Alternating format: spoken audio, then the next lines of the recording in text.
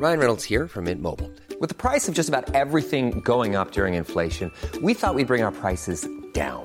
So to help us, we brought in a reverse auctioneer, which is apparently a thing. Mint Mobile Unlimited Premium Wireless. How to get 30, 30, bit to get 30, bit to get 20, 20, 20, bit to get 20, 20, bit to get 15, 15, 15, 15, just $15 a month? Sold! Give it a try at mintmobile.com/switch. $45 up front for 3 months plus taxes and fees. Promo rate for new customers for limited time. Unlimited more than 40 gigabytes per month. Slows full terms at mintmobile.com.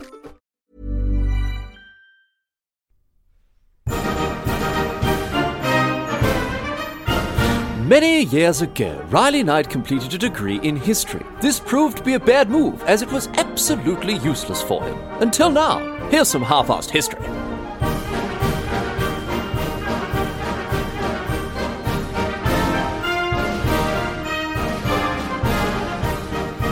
What's going on, mate?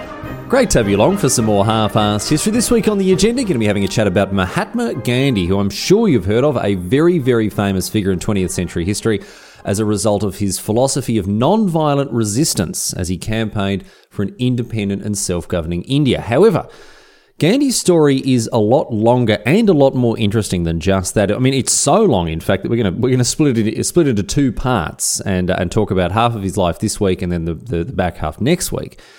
And you might be surprised to learn that much of the first half of his life wasn't even spent in India. Today's episode isn't about Indian independence at all, because in the first half of his life, Gandhi spent 2 decades campaigning for the rights of Indians in South Africa, of all places. Now, Gandhi, of course, he's famous as a civil rights campaigner, political activist, nationalist leader. He played a pivotal role in not just the history of India, really, but also he had a huge impact on world history, on world politics, on political geography today, more broadly, with his with obviously this philosophy of very strict non-violence leading him throughout a huge career that spanned many, many decades. He was a champion of the Indian people everywhere. He stood up to the British authorities in his unceasing quest to secure peace and happiness for his compatriots, whether it was protesting the racist treatment they received in South Africa or marching with his followers to pursue independence in India. Gandhi, he spent his entire life in pursuit of these goals, and it might surprise you to learn that for such a famous and high-profile political leader, he started out in life, Gandhi did, as a painfully, impossibly shy young man. He was terrified of public speaking, extremely conflict averse. And today we'll get across how he sort of transformed, I guess, into a man who could stand up to not just, his political opponents, but the might of the British Empire, and how he helped to, as I say, shape the modern world in forging an independent India. But we'll talk about that part next week. Anyway, this week we're going to talk about his younger years, his travels, his life in South Africa, how strongly the time that he spent in South Africa, how strongly that impacted him in later life, before ultimately his return to India. That's for next week. We'll talk about how he became a high-profile leader in India who inspired countless followers to join him in peacefully resisting British rule. But for now, we'll kick things off with the first half of his life story. Plenty of alert listeners have suggested that I talk about Gandhi on the show, so thanks very much to people like Alex Weeks and Sam DeWolf. Thanks, cheers very much to the both of you. Good on you. But as ever, so much to get across here today, so let's get into it. Here's the story of Mahatma Gandhi. Off we go. So we're going all the way back here. We're going all the way back to the 2nd of October, 1869, the date on which Mohandas Karamchand Gandhi was born. Now, he's known today, obviously, as Mahatma Gandhi, but that wasn't his name when he was born, and also it wasn't his name when he died. It wasn't his name at any point. Mahatma isn't a name. It's a title. It's an honorific. It roughly translates to great soul. And look, there's still some debate as to exactly when and how Gandhi picked up this title. It's thought to be sometime around 1914, 1916. But it wasn't his name, as it's not a name. And also, a lot of his followers didn't refer to him as Gandhi or Mahatma or anything else like that. They called him Bapu, which is a Gujarati term for father. It sort of means like dad or papa, a sort of a nice thing that you might call a father figure. And I mean, with very good reason. This bloke is today largely considered one of the fathers of the Indian nation. So whatever you want to call him, Mahatma Gandhi or Mohandas or Bapu, whatever it was, he was born, as I say, 2nd of October, 1869. And his mum was a woman whose name was Putlibai Gandhi and her husband Karamchand Uttamchand Gandhi. And Karamchand was the chief minister of a small region in western India known as Porbandar state, where the city of Porbandar was, and for that matter still is. It's still found there, and it's a very popular tourist destination. You can go and visit there. It's in the modern Indian state of Gujarat. And as you might imagine, very popular with tourists because, again, it is the birthplace of one of the most important figures in Indian history. Anyway, at the time of Gandhi's birth, India was, of course, not an independent nation. It was under the control of Britain as part of the British Raj. Now, technically speaking, it wasn't a colony. Technically speaking, it was a completely separate nation altogether that shared a monarch with Britain, although in reality, I mean, this is a largely superficial distinction to make here because in practice, India and the British Raj, it was run like a colony. It was essentially, in everything but name, a colony of Great Britain. The British directly governed certain areas, while other areas, like Porbandar state, for example, had Indian rulers but these people were still ultimately answerable to British authority. So there was very, very little autonomy or self-rule offered to the Indian people under British. Again, I'm going to say colonial rule because that's essentially what it was in practice. Anyway, Putlibai, Gandhi's mum, she was Karamchand's fourth husband, and Gandhi was her fourth child, her youngest. He had two older brothers and an older sister. And his parents seemed to have been pretty good people. His old man, despite lacking a formal education, he managed very well as a senior politician. He managed the conflicting agendas of Indian aristocrats and their British overlords. And Gandhi's mum was a devout Vaishnavist Hindu, right? Someone who took her religion very, very seriously indeed, and instilled many of her religious values in young Gandhi, things like moderation and piety and honesty and religious tolerance. And we're largely speaking going to be focusing on Gandhi as a political leader rather than a religious leader because that's what he's best known to history as, a political leader. But let me tell you that religion was such an integral part of Gandhi and his life and the things that he did that it's probably quite accurate to describe him as a religious leader in addition to being a political leader. Certainly, his religion was a massive part of, it was the foundation of all of his political activism. It was the basis of the moral approach that he took to the struggles that he engaged himself in, and also had a huge influence on many other parts of his life. For instance, his vegetarianism, his fasting, the hunger strikes that he went on, as well as, of course, the philosophy of ahimsa, which prohibits the harm of any other living thing. So big part of his upbringing. Anyway, as a young boy, Gandhi loved old stories about legendary Indian heroes like King Harishchandra, and in later life, Gandhi wrote about how all these myths and legends that he heard as a kid were so influential on him, as he too grew up to become an Indian hero. Anyway, when his dad was transferred to the chief ministership of Rajkot, a nearby region, Gandhi moved there with the rest of his family. He started school at the age of 9. And look, I'll be honest, he was not a particularly standout student. He was very shy, didn't have too many mates, didn't like sports or games, generally just quite bookish. And at the age of 13, he got married, which was customary at the time. It was an arranged marriage to a 14-year-old girl whose name was Kasturba Mukherjee Kapadia. And the two kids, after they got married, they didn't live with each other. And it's pretty interesting hearing what Gandhi had to say about his own wedding. It's sort of strange for us to think about kids at that age getting married, but again, it was part of the customs and cultures of this part of the world at the time. But Gandhi, I mean, he wrote about his perspective on the wedding years and years later. He said, "As we didn't know much about marriage, for us, it only meant wearing new clothes, eating sweets, and playing with relatives." So not the sort of, fairy tale romance wedding you might expect, but then again, he was 13. Eventually, of course, in due course, the two became closer, shall we say. And when Gandhi was just 16, Kasturba gave birth to their first child, who tragically only lived for a couple of days. And this was not long after Gandhi's father had also passed away. So it was a rough old time for our mate Gandhi, the poor bastard here. He seems to have had a period of teenage rebellion around this time as well. I mean, as you do, he went out, he got into trouble, he nicked stuff here and there, he tried smoking, and worst of all, when it came to his upbringing, he ate meat. Now, this was a pretty serious religious transgression for him, and not something that he did really ever again throughout his entire life, I don't think.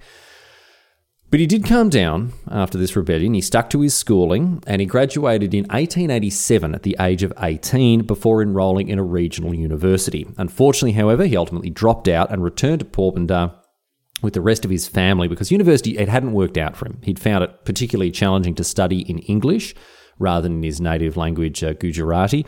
But he still wanted to become better educated, which was a hallmark of Gandhi's life. He had a constant need for self-improvement. And so he went home to his family and he discussed what his next options might be. He wanted to become a doctor, but his family's religion forbade this, essentially, because it abhorred vivisection, not just of humans, but animals of all kinds. So that sort of precluded him from getting into medicine.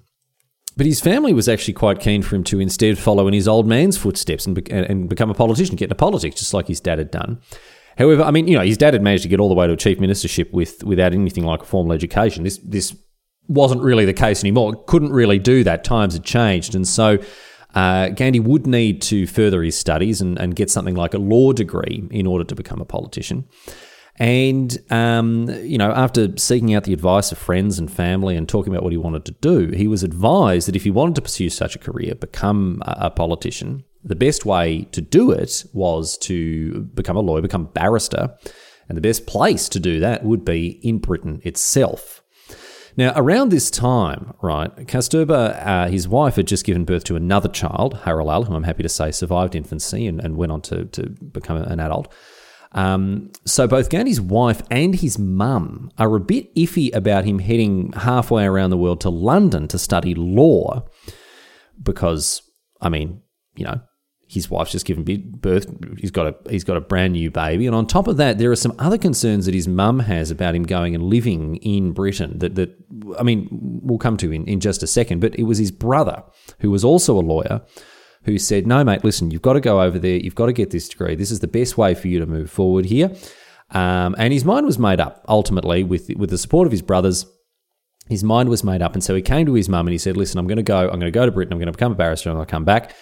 But his mum didn't like this idea. Didn't like this idea at all. She was worried that he would go over there, become corrupted by decadent Western living, and that he wouldn't stay true to his religious principles. And so, in order to persuade his mum, Gandhi swore a vow in front of her that while he was in Britain, he would abstain from sleeping with other women, which, reasonable. Sure, I mean, you're married. I would take that as read, to be honest. But also from drinking alcohol, which is, fair enough. Stay off the jar is a good idea, generally speaking, if you're wanting to get through your studies and stay sensible. But also to abstain from eating meat. So, just think about this poor bloke. He's moving to Britain. He's moving to England, right?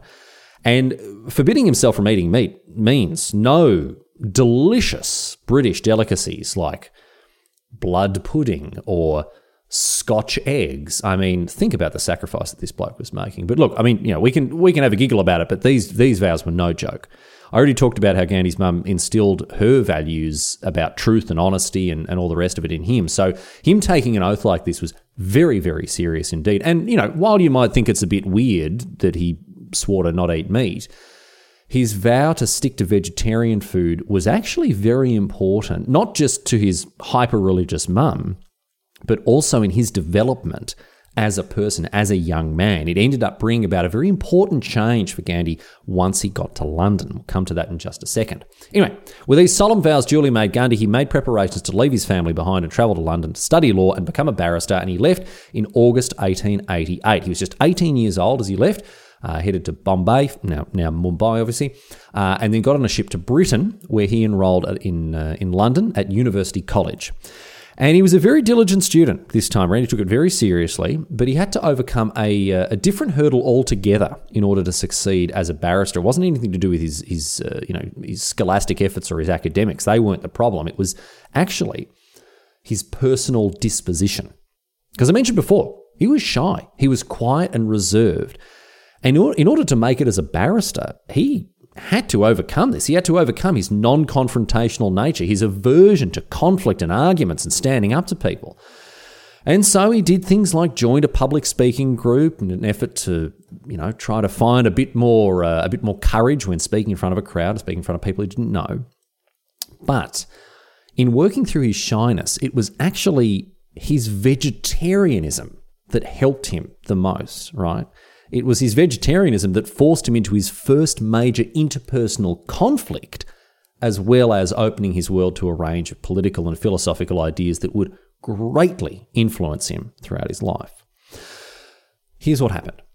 It is, as you may or may not know, extremely difficult to find a decent meal in Britain as it is without being a vegetarian. But as Gandhi had sworn not to eat meat while he was over there in Britain, his options were even more limited than usual, and the food that he ate while he was away was even worse than the usual British fare, which is really saying something, let me tell you. I mean, this is a nation for whom the baked bean seems to be the pinnacle of haute cuisine. My grandfather, who was born in England, he used to take, and this is not a joke, he used to take tongue sandwiches to work with him every day. That is, a tongue between two pieces of bread. So poor Gandhi, I mean, he's buggered. He's eating numbingly bland vegetarian food, and he decides that he's just got to find himself some proper tucker. So he joined, therefore, the London Vegetarian Society, a group of vegos, obviously. And remember, this is the late 19th century. Vegetarianism was very unorthodox. It was not a very common way to live your life, particularly in Europe. So as a result, the society was filled with all sorts of people who didn't mind going off the beaten path, on a philosophical level. Gandhi met anti-industrialists, he met socialists and ascetics and theosophists and feminists and all sorts of other idealists who were considered political radicals at the time. And these people and the ideas that they discussed at the society, they profoundly impacted young Gandhi, who, remember, he's barely more than a teenager at this stage. The Vegetarian Society helped to bring Gandhi out of his shell like never before, and he became more and more involved in the society, ultimately being elected to its executive committee, which is quite a coup for him. And it was there, while he was on the committee, that this very important moment in his personal development took place, when he came into conflict with another bloke on the committee about the expulsion of a society member. Arnold Hills was the president of the society, and he and Gandhi got on very well. Gandhi was, I wouldn't say a protege of Hills, but certainly Gandhi looked up to Hills as something of a mentor, perhaps. And the two of them came into disagreement about the expulsion, or the potential expulsion, of a bloke whose name was Thomas Allinson. Thomas Allinson publicly supported birth control and had very outspoken views that certainly rubbed a lot of people the wrong way. And look, Gandhi didn't necessarily agree with all of Allinson's views, but all the same, he disagreed with Hills wanting to expel him from the Vegetarian Society, believing that his views outside of vegetarianism weren't relevant when it came to his membership of the society. Now, Gandhi was still painfully shy, very conflict-averse at this point in his life, but believe it or not, he stood up to Hills, with whom, as I say, he had previously gotten on very well. But he stood up to Hills and defended Allinson's right to these radical views. And look, it might not sound like much, but it was a very difficult thing for Gandhi to do at a young age as such a shy bloke. And it marked the first time that he stood his ground on an issue. As it saw him challenge authority and overcome his strong aversion to conflict. Well, to a point. He didn't quite manage to seal the deal. Despite taking a stand against Hills, Gandhi still couldn't summon the courage to read the arguments that he'd written in defence of Allinson out to the society at a meeting while they were discussing the expulsion of Allinson, and Allinson did end up being expelled. And look, thankfully, this didn't drive a wedge between Hills and Gandhi. They still continued to get on very well. But it was a very important occurrence, all the same, in showing that Gandhi was fighting through his shyness and conflict-averse nature and was on the road to his destiny as a world-changing political figure, known for, of course, resistance to established authority. And if you could go back and see the bloke there, stuttering and stammering over his notes at the London Vegetarian Society meeting there, you'd never look at him and think, geez, this bloke's going to go on and forge a nation based on the power of his ability to resist authority. But that's what happened.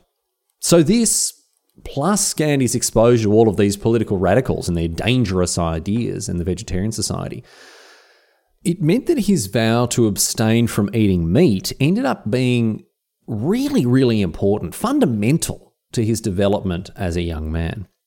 Anyway, Gandhi successfully completed his studies. He was called to the bar in mid-1891 at the age of 21, and he became a qualified barrister. And he headed home to India pretty quickly, almost immediately, but he returned to terrible news because while he was away, his mother had died. And his family, in an effort to not disrupt his studies while he was in London, his family had decided not to tell him until he returned. Now, Gandhi, of course, he was heartbroken, absolutely devastated, of course, as you would be. But nonetheless, he did his best to establish himself as a barrister in Bombay, again, today's Mumbai. Although I have to say, he did not have very much success. He wasn't able to properly cross-examine people in the stand. He couldn't stand up to people or assert himself in the courtroom. His shyness was still getting in the way. And so he ended up giving up on being a barrister in a courtroom and instead worked as a lawyer in an office. And this suited him much better.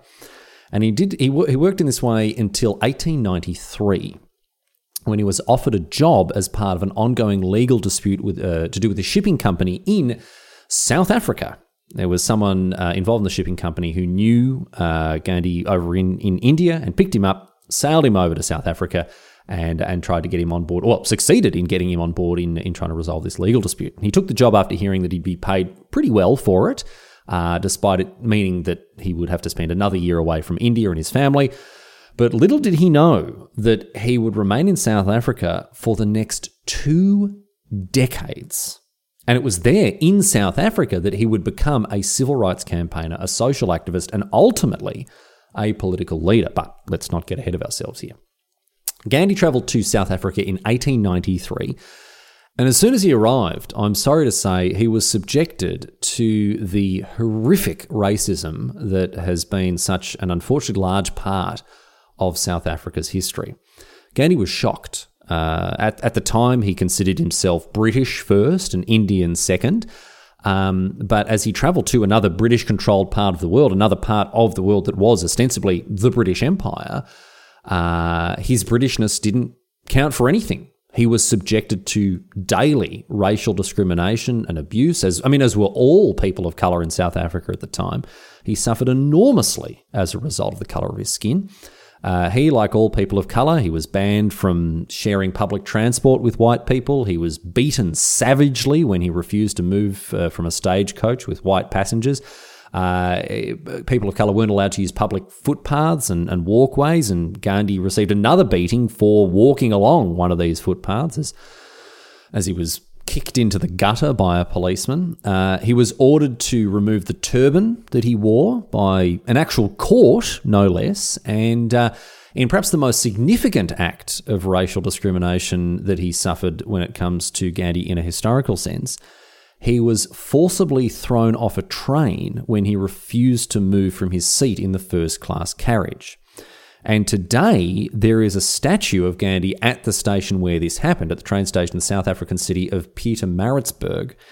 And this statue memorialises an event that Gandhi described like this. He said, "My active non-violence began from that date."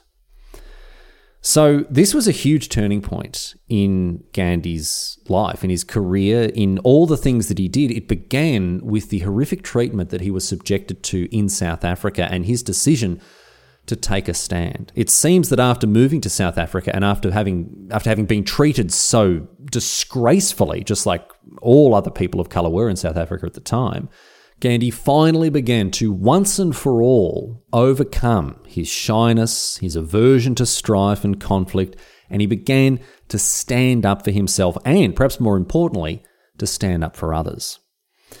The court case that he was involved with, the reason he'd moved to South Africa in the first place, it wrapped up in 1894, and you might think that he'd be on the first boat back home to India, but no. He didn't really have much of a professional reason to remain in South Africa, but remain he did, let me tell you, and for good bloody reason too. There were plenty of other Indians in South Africa, and Gandhi was appalled by the way they were treated, especially as they were all supposed to be subjects of the British Crown. So before going to South Africa, Gandhi had seemed to have a level of support for Britain. He seemed to be, again, a reasonably proud British subject, and didn't really object to the position of India and its people within the British Empire. But now, as his eyes were open to some of the horrific treatment that, supposedly British subjects were subjected to, and saw that the British actively promoted and took part in disgraceful and open racist discrimination and mistreatment of Indians, Gandhi's perspective undertook a pretty radical change, and he decided to stay in South Africa and do what he could to help out his fellow Indians and fight against the bigotry and discrimination that they and he suffered on a daily basis. Now, I do have to mention, as we begin to talk about Gandhi and his fight against racism, I do have to mention that while Gandhi's efforts in fighting this bigotry and this racist discrimination in South Africa are, obviously very admirable, his efforts were, to put it diplomatically, quite focused, because Gandhi's concerns to begin with at least, didn't extend to the native African population of South Africa, and he does seem to have considered Africans to have been inferior to Indians. Now, this isn't nice, but it's true. His view does seem to have evolved over time, which is good, but to begin with, at least, one of the platforms that he based his arguments on was deploring how Indians were being treated as badly as Africans and just how unfair that was. So, not the greatest way to wage a campaign for racial equality, but as with most people, Gandhi was complex, he was flawed, and while he did a lot of good, a huge amount of good in the world, he wasn't perfect, not by any means. But history should take all this into account and present these stories warts and all. And so I think it's worth mentioning that Gandhi wasn't the dyed-in-the-wool anti-racist that some people may think he was, and he did, at least at some points during his life, harbour quite discriminatory perspectives as well. Anyway, his support for the plight of Indian people in South Africa, it meant that he remained behind even after his legal work was concluded. And let me tell you, he paid a very high price for his determination to improve things for his compatriots. In 1894, he fought against legislation that would deprive Indians of the right to vote in South Africa. And ultimately, he wasn't successful in stopping the passage of the legislation. He did, however, manage to make a name for himself as a civil rights campaigner. And as part of his efforts to advance the position of Indians in South Africa, in 1894 he founded the Natal Indian Congress, Natal being the name of the South African province in which he lived. And with the power of this institution behind him and the support of its followers, he campaigned ceaselessly on behalf of downtrodden Indians throughout South Africa. And this was, as I've said, a monumental shift in Gandhi's demeanour, his personality, his behaviour. Gone was the shy law student who couldn't speak before a crowd. This transformation, it was as sudden as it was profound. Out of nowhere, this bloke was a leading figure in the Indian community of South Africa, unifying and organising people to resist the racist authorities. He spread word of the awful treatment of Indians in South Africa around the world, and most importantly to Britain itself, where newspapers reported on the disgracefully unequal treatment of people who were, after all, British subjects. However, as I say, he paid a heavy price for his activism, because whenever he appeared in public, white people would hurl abuse at him, they'd spit on him, they'd assault him, and in one instance, they almost succeeded in lynching him in 1897. In 1896, he returned to India briefly to pick up Kasturba and his two children, and then returned to South Africa with them. And after landing, as I say, he was almost lynched by the white mob that had assembled to meet him as he landed. However, and it won't surprise you to learn this given Gandhi's reputation, he refused to prosecute his attackers and instead focused on his continued campaign for racial equality for Indians. And he continued this campaign until the outbreak of the Boer War in 1899, when the British fought the Boer republics in a region that I guess today you would have to describe as northeast South Africa. It was at this point in 1899 where Gandhi showed just how devoted he was to his principles as a political leader. because he was a leader amongst a political minority that was claiming that they should receive equal treatment as British subjects. Well, Britain had just gone to war. So what did he do with the people that were following him? Gandhi didn't attempt to have his cake and eat it too. And he said that as he and other Indians were campaigning as British subjects, they had a duty to help the British war effort against the Boers. So he mobilised over 1,000 Indians, 1,000 volunteers he got together to act as an ambulance corps.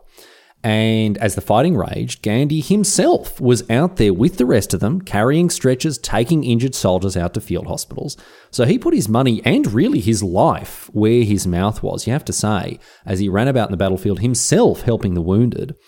And the Indian Ambulance Corps was also active during the Bambatha Rebellion when British troops mercilessly shot Zulu warriors, most of whom were armed with little more than spears and shields.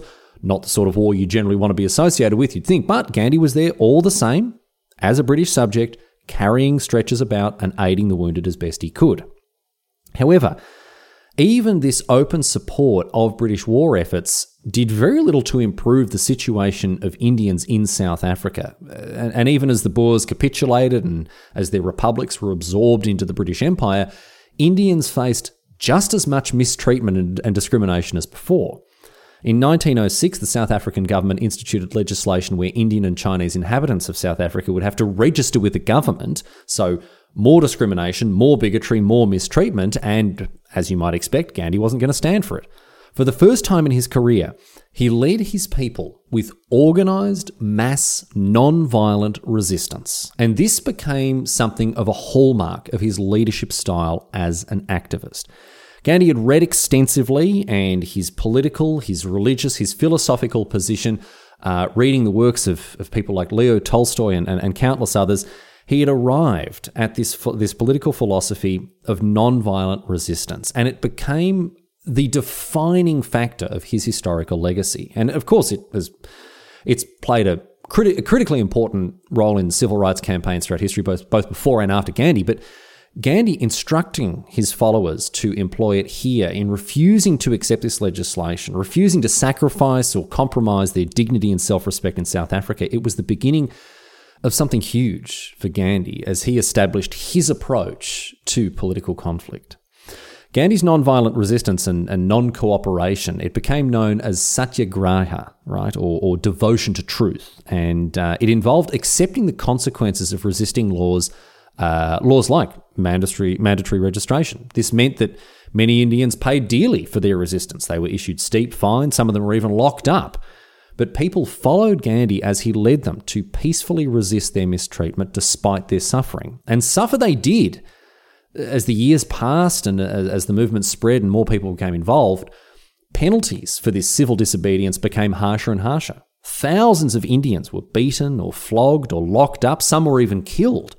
But they continued to resist the government under Gandhi's leadership. They continued to engage in non-cooperation. Some even began to strike from their workplaces. And Gandhi himself was imprisoned on more than one occasion. And it's not going to be the last time, let me tell you. It took a long, long time, years in fact. But the plight of Indian people in South Africa ultimately became so well known around the world due to Gandhi and his followers sticking to satyagraha no matter what, that South Africa started to look really, really bad as a result, particularly in the eyes of their British overlords. As their harsh treatment of these non-violent protesters ramped up, ultimately Britain had to intervene, and under pressure from both Britain and India, the South African government backed down and in 1914 began to negotiate with Gandhi. Gandhi's tireless work over the last 20 years had been, well, look, I want to say it had been a success, and certainly it was a success at the time, but the hesitation I have here is that it was not a lasting or sustainable success. A compromise was reached to increase the political rights and the civil standing of Indians in South Africa, and Gandhi was hailed as a hero of the Indian people in South Africa. He'd established himself as one of the world's preeminent civil rights activists and Indian advocates. And so when Gopal Krishna Gokhale, another leading Indian nationalist, asked Gandhi to come back to India and aid him in seeking an independent nation, Gandhi decided to return to his homeland after his successes in South Africa. But before we begin the next chapter of Gandhi's story, it is worth noting that, sadly, as I say, the victory that Gandhi and the other Indians enjoyed in South Africa was ultimately a very short one indeed. Because, as you probably know, South Africa's past is mired in systemic and openly institutionalised racism. In 1948, apartheid was officially established, which racially segregated the entire nation, and it only ended in 1991. So despite Gandhi's tenacious determination to improve the lot of Indians in South Africa, it would be a long, long time before they had official legal equality. However, Gandhi's campaigning in South Africa did have a lasting effect on something else, even if it didn't have a lasting effect on the racial politics of South Africa. It affected him as a person, as a political leader, as an agitator, as a campaigner and an activist. Gandhi returned to India in 1915 as a popular and well-known public figure, famous for his philosophy of nonviolent resistance, his persuasive skills, his mastery of effective political campaigning. And so the Indian independence movement picked up a huge asset when Gandhi agreed to come home and join their cause, let me tell you. But what happened after he returned to India? Well, I'm sorry to say, you'll have to wait until next week to find out. You'll hear all about how Gandhi fought tirelessly for an independent India, what his campaigns of non-violent resistance to British rule looked like, and, of course, their ultimate result. We'll be concluding the story of Gandhi next week, so join me then to hear about how India ultimately gained its independence with the help of Mahatma Gandhi.